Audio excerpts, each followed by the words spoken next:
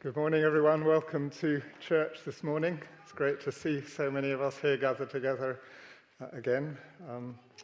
We're going to be starting a new series of sermons this week where we're going to be looking at the letter to Galatians, and Tim Furlong is going to be speaking to us from Galatians 1 a little bit later on in the service, so we look forward to that. One of the verses, or a couple of verses right at the start of the book of Galatians, are a prayer. And let me just read it as a prayer for us at the start.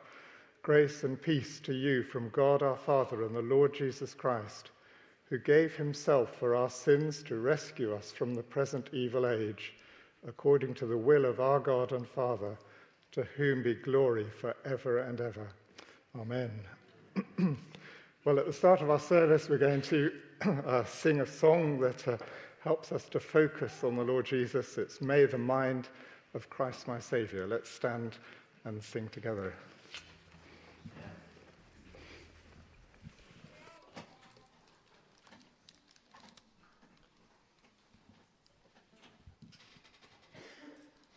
One, two, three, four.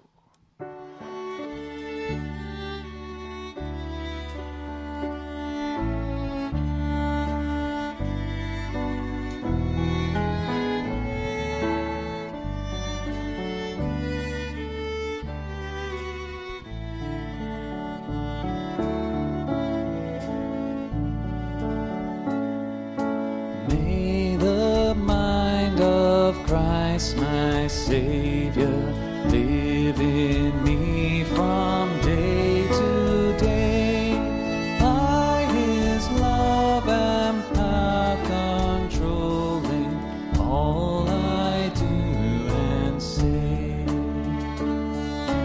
May the word of God dwell richly in my heart from hour to hour.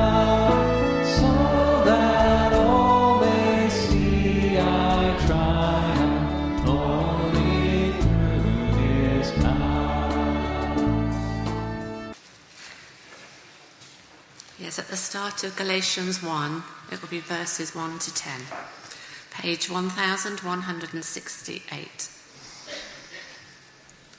Paul, excuse me, that's a good start. Paul, an apostle, sent not from men nor by man, but by Jesus Christ and God the Father who raised him from the dead, and all the brothers with me, to the churches in Galatia.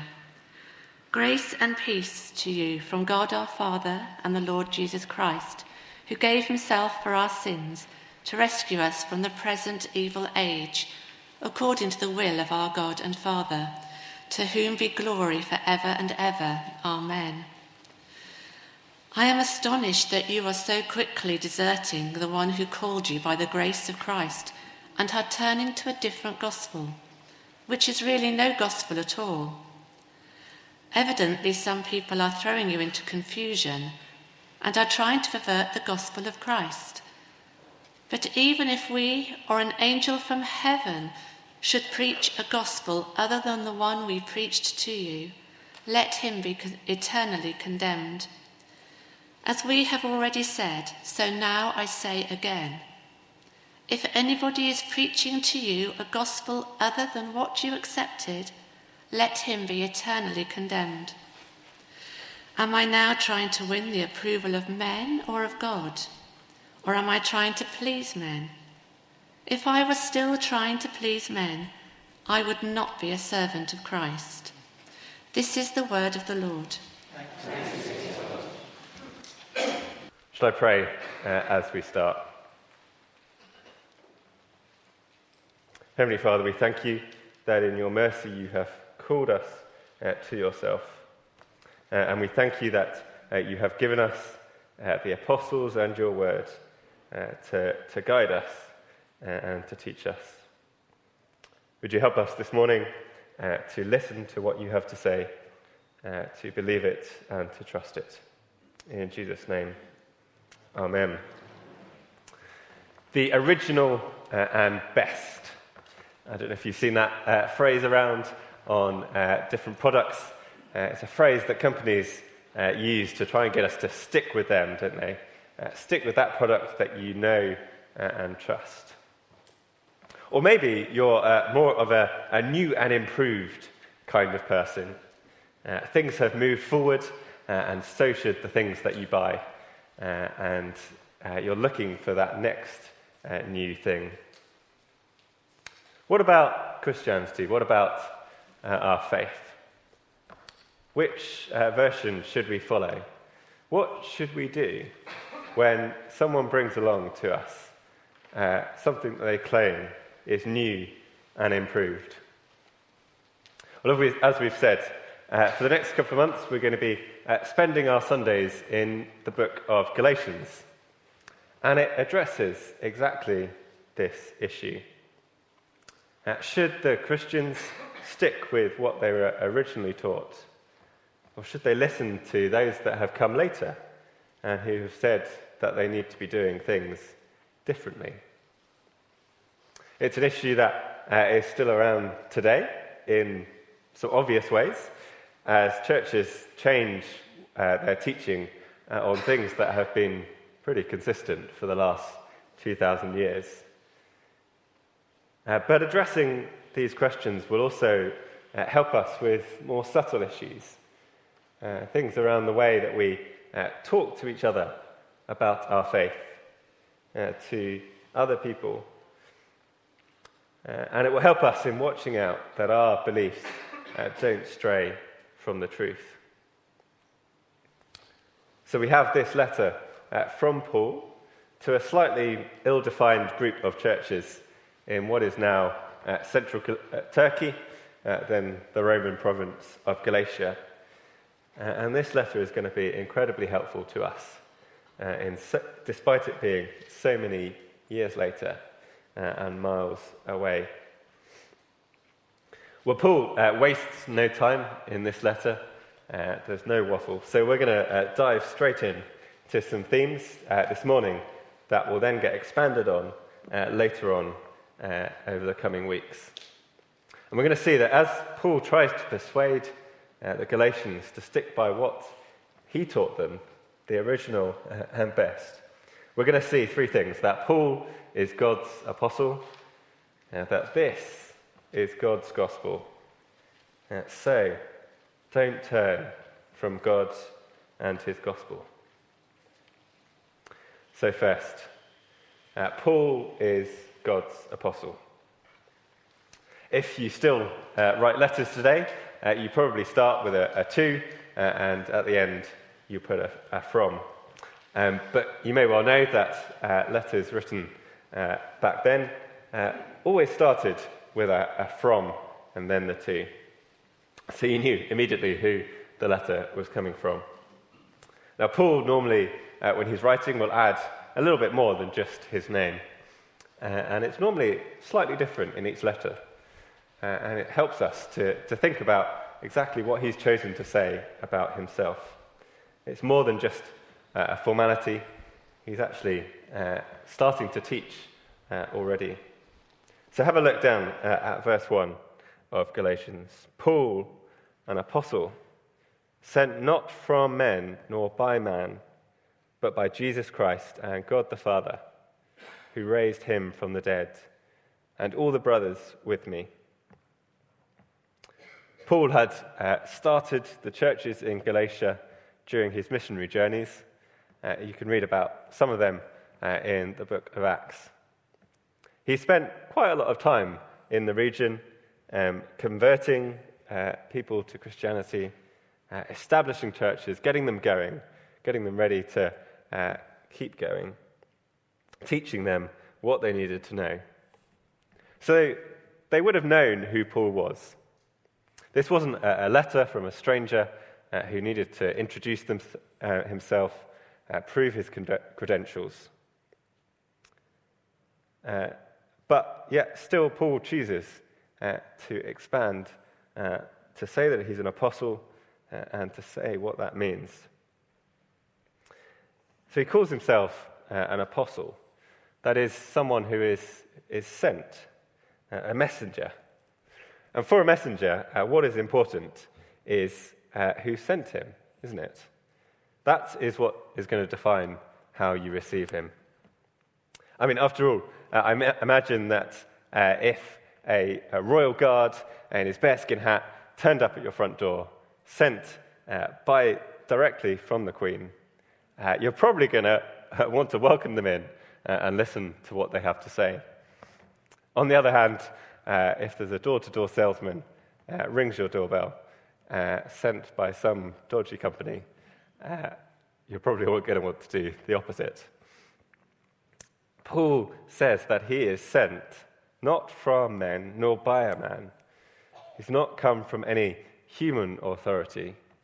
Instead, he is sent by Jesus Christ and God the Father. To understand why Paul starts with this, we need a little bit more context from later on in the letter. In chapter 5 and verse 12, Paul refers to some agitators, people who have come after he left and are teaching different things to him. And they pop up a few times during the letter, these agitators. And one of their tactics, as they tried to worm their way into the Galatian churches, was to try and discredit Paul, the guy who had started them off. They would say that, he wasn't one of the 12, the disciples who actually met Jesus, who spent time with it. Paul wasn't one of them. He's not a real apostle. So you don't actually need to listen to what he said. Why does Paul care about that? Well, he's not bothered about his reputation as such. I mean, elsewhere, he does himself down, doesn't he? He calls himself the chief of all sinners. He's not that worried about what people think about him. But for the Galatians, who'd trusted him and what he said when they believed in Jesus, Paul and the gospel are so tightly knit together that if one can't be trusted, then neither can the other. Paul's got to defend himself so that they'll keep on trusting the gospel that he proclaimed. If Paul really is from God, and he's going to go on to say more about exactly how that came about in next week's section, then his teaching is going to hold far more weight than if he was not from God, if he'd made it up himself, or if someone else had sent him. If Paul is God's apostle, the Galatians should trust what he originally taught them and what he writes in this letter. And that goes for us too. When we're not sure what to believe, and when we're not sure what is true, we can come back to Galatians, to the rest of Paul's letters, to the Bible. It might be pressure from the world around us that makes us doubt. You can't really believe in someone coming back from the dead, can you? Surely not. Or it might be our experience of life that doesn't match with expectations. I still feel so sinful, so far from God. Is the gospel really true? Have I really been saved? Whatever it is, when we're not sure what to believe, we can come back to what we've been told by God's messengers, because we know that they have come from God. So Paul is God's apostle. He's sent with a message. The question is now, what's the message? So second, this is God's gospel. Excuse me. This is God's gospel.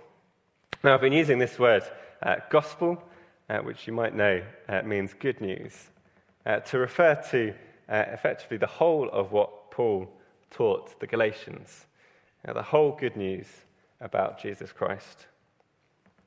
And it encompasses so much, but it can also be very simple. As Paul starts this letter to defend himself and his teaching, he gives the Galatians a very short summary of the gospel. It might be surprising what is included and what is left out. Have a look at verse 3. Grace and peace to you from God our Father and the Lord Jesus Christ, who gave himself for our sins to rescue us from the present evil age, according to the will of God, of our God and Father, to whom be glory forever and ever.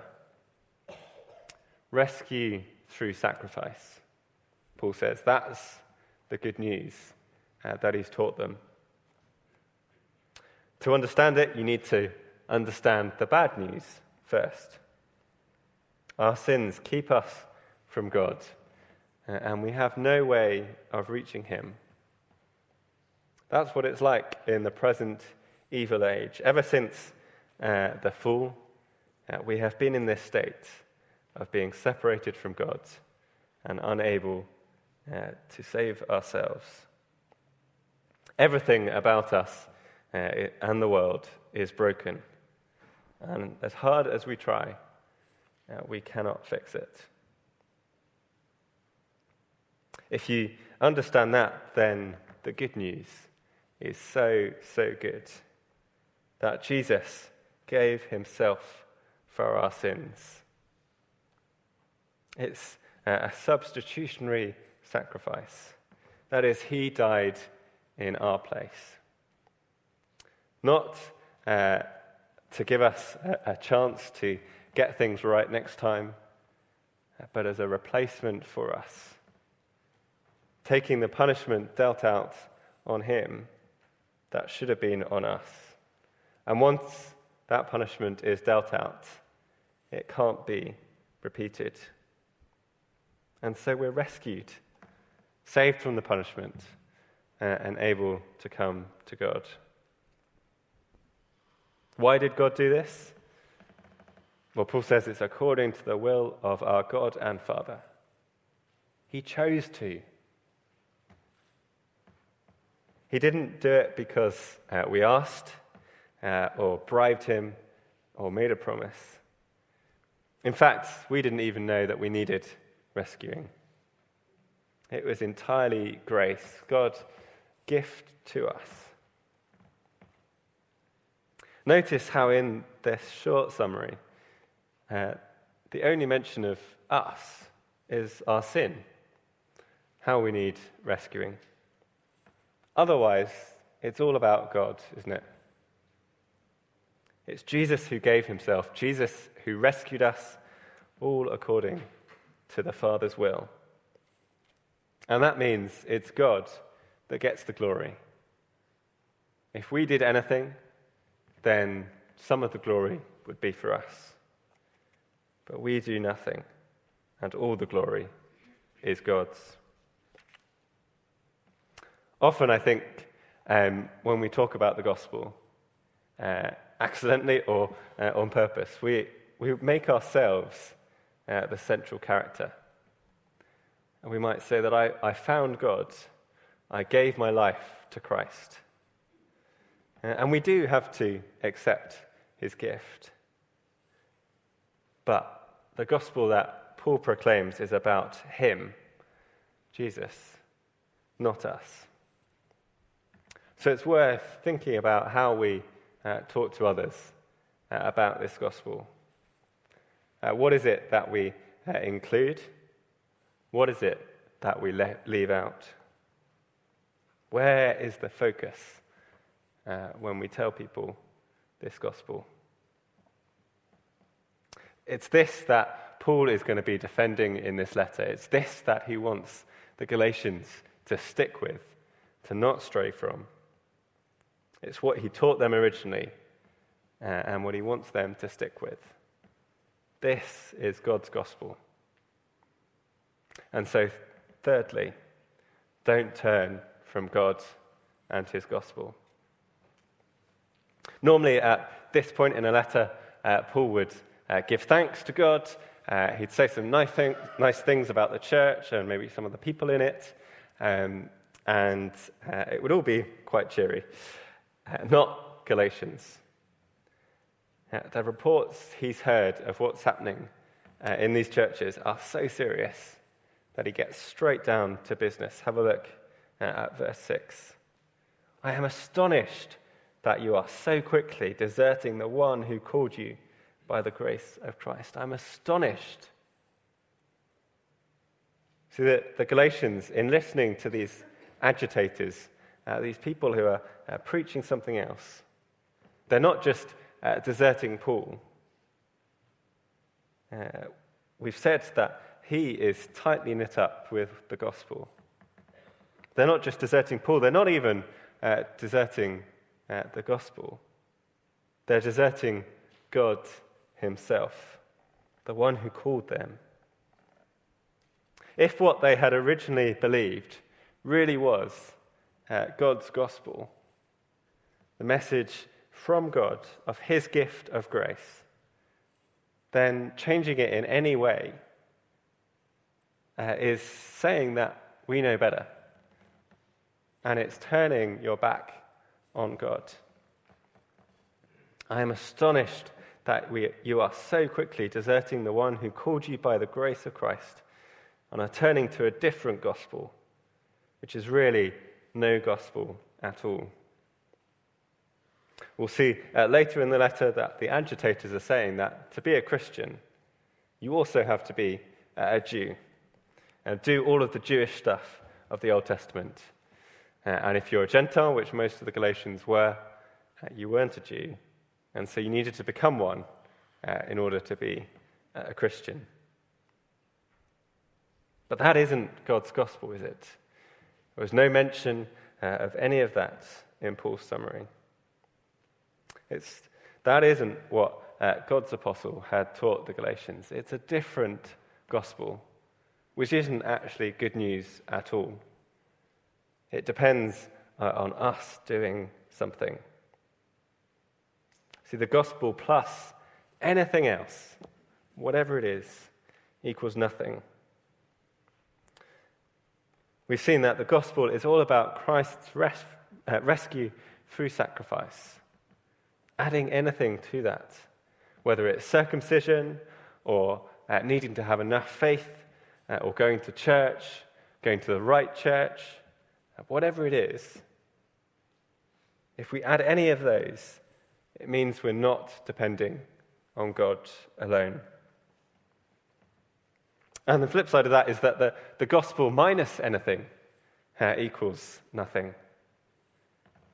So if we're not talking about our sin and our need for rescue, because it's a little bit awkward, we don't want to tell people that they're bad people, that's leaving us preaching a different gospel, not God's.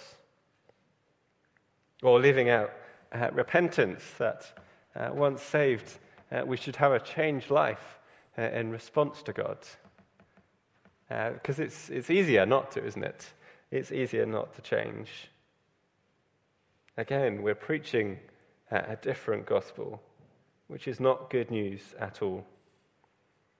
The gospel plus anything, the gospel minus anything equals nothing. In case you hadn't realized, Paul thinks this is quite a serious issue for the Galatians. Partway through verse 7, evidently, some people are throwing you into confusion and are trying to pervert the gospel of Christ. But even if we or an angel from heaven should preach a gospel other than the one we preach to you, let him be eternally condemned. As we have already said, so I say again. If anybody is preaching to you a gospel other than what you have accepted, let him be eternally condemned. Am I now trying to win the approval of men or of God, or am I trying to please men? If I was still trying to please men, I would not be a servant of Christ. See, Paul is so committed to sticking to God and his gospel that he is prepared to condemn even himself if he ever changes what he preaches. And he says, if an angel turns up, those heavenly beings who utterly terrify anyone who meet them. All the occasions in the Bible, the angels have to say, don't be scared. If an angel turns up and preaches a different gospel, you're to ignore him because it's not God's gospel. Paul knows that although he is God's apostle, he was sent directly by God. He doesn't have the authority. That is God's alone, and it's communicated to us in his word. So what Paul says, what an angel might say, what I'm saying, what any of us say, is to be measured by the Bible. Of course, other sources are helpful. That's why we have sermons and all sorts of other ways of helping each other. But whatever we say, we must always go back to the Bible. Make sure that we're not adding or taking away from the gospel, that we're sticking to the original and best. I guess it would be quite obvious today if someone came to St. Mary's and started persuading people that you needed to be circumcised and do ritual washing and so on in order to be saved. We'd probably spot them a mile off, wouldn't we? But that doesn't mean that we're immune from the danger that the Galatians were facing. Any time that we insist on something for someone to be a part of the church that isn't believe in your heart and confess with your lips, then we're adding to the gospel. It could be how we act as well as what we say. So if everyone at the front of a service looks the same and has had the same experiences, then we imply that you have to be part of that group to be a real Christian. If we spend all our time in our small groups or after church talking about an amazing spiritual experience we had in a festival or some really deep theological book that we've read, and we never talk about the gospel, then we start to think and imply to others that we need those things as well as the gospel. That Jesus himself isn't enough, that we need more to be a Christian. So, as we start to look at this letter of the Galatians together, remember these things, that Paul is God's apostle, that we trust what he says, we trust the Bible as a message from God. Remember that this is God's gospel, rescue through sacrifice. And remember, don't turn from God and his gospel. We shouldn't be adding anything from the gospel or taking it away, because that leaves us with nothing. So think about how we talk to each other. Think about those areas that other things are creeping in, where we're relying on something other than Jesus, and come back to God's gospel given to us by his apostle. Let's pray. Heavenly Father, we thank you that you have given us everything we need to be saved. We thank you for your grace in sending Jesus to rescue us through his sacrifice, for sending the apostles and your word to tell us about it. Help us to trust it. Help us to spot where we might be starting to stray. And help us to come back always to your gospel, the only one that is true and that saves. In Jesus' name, amen.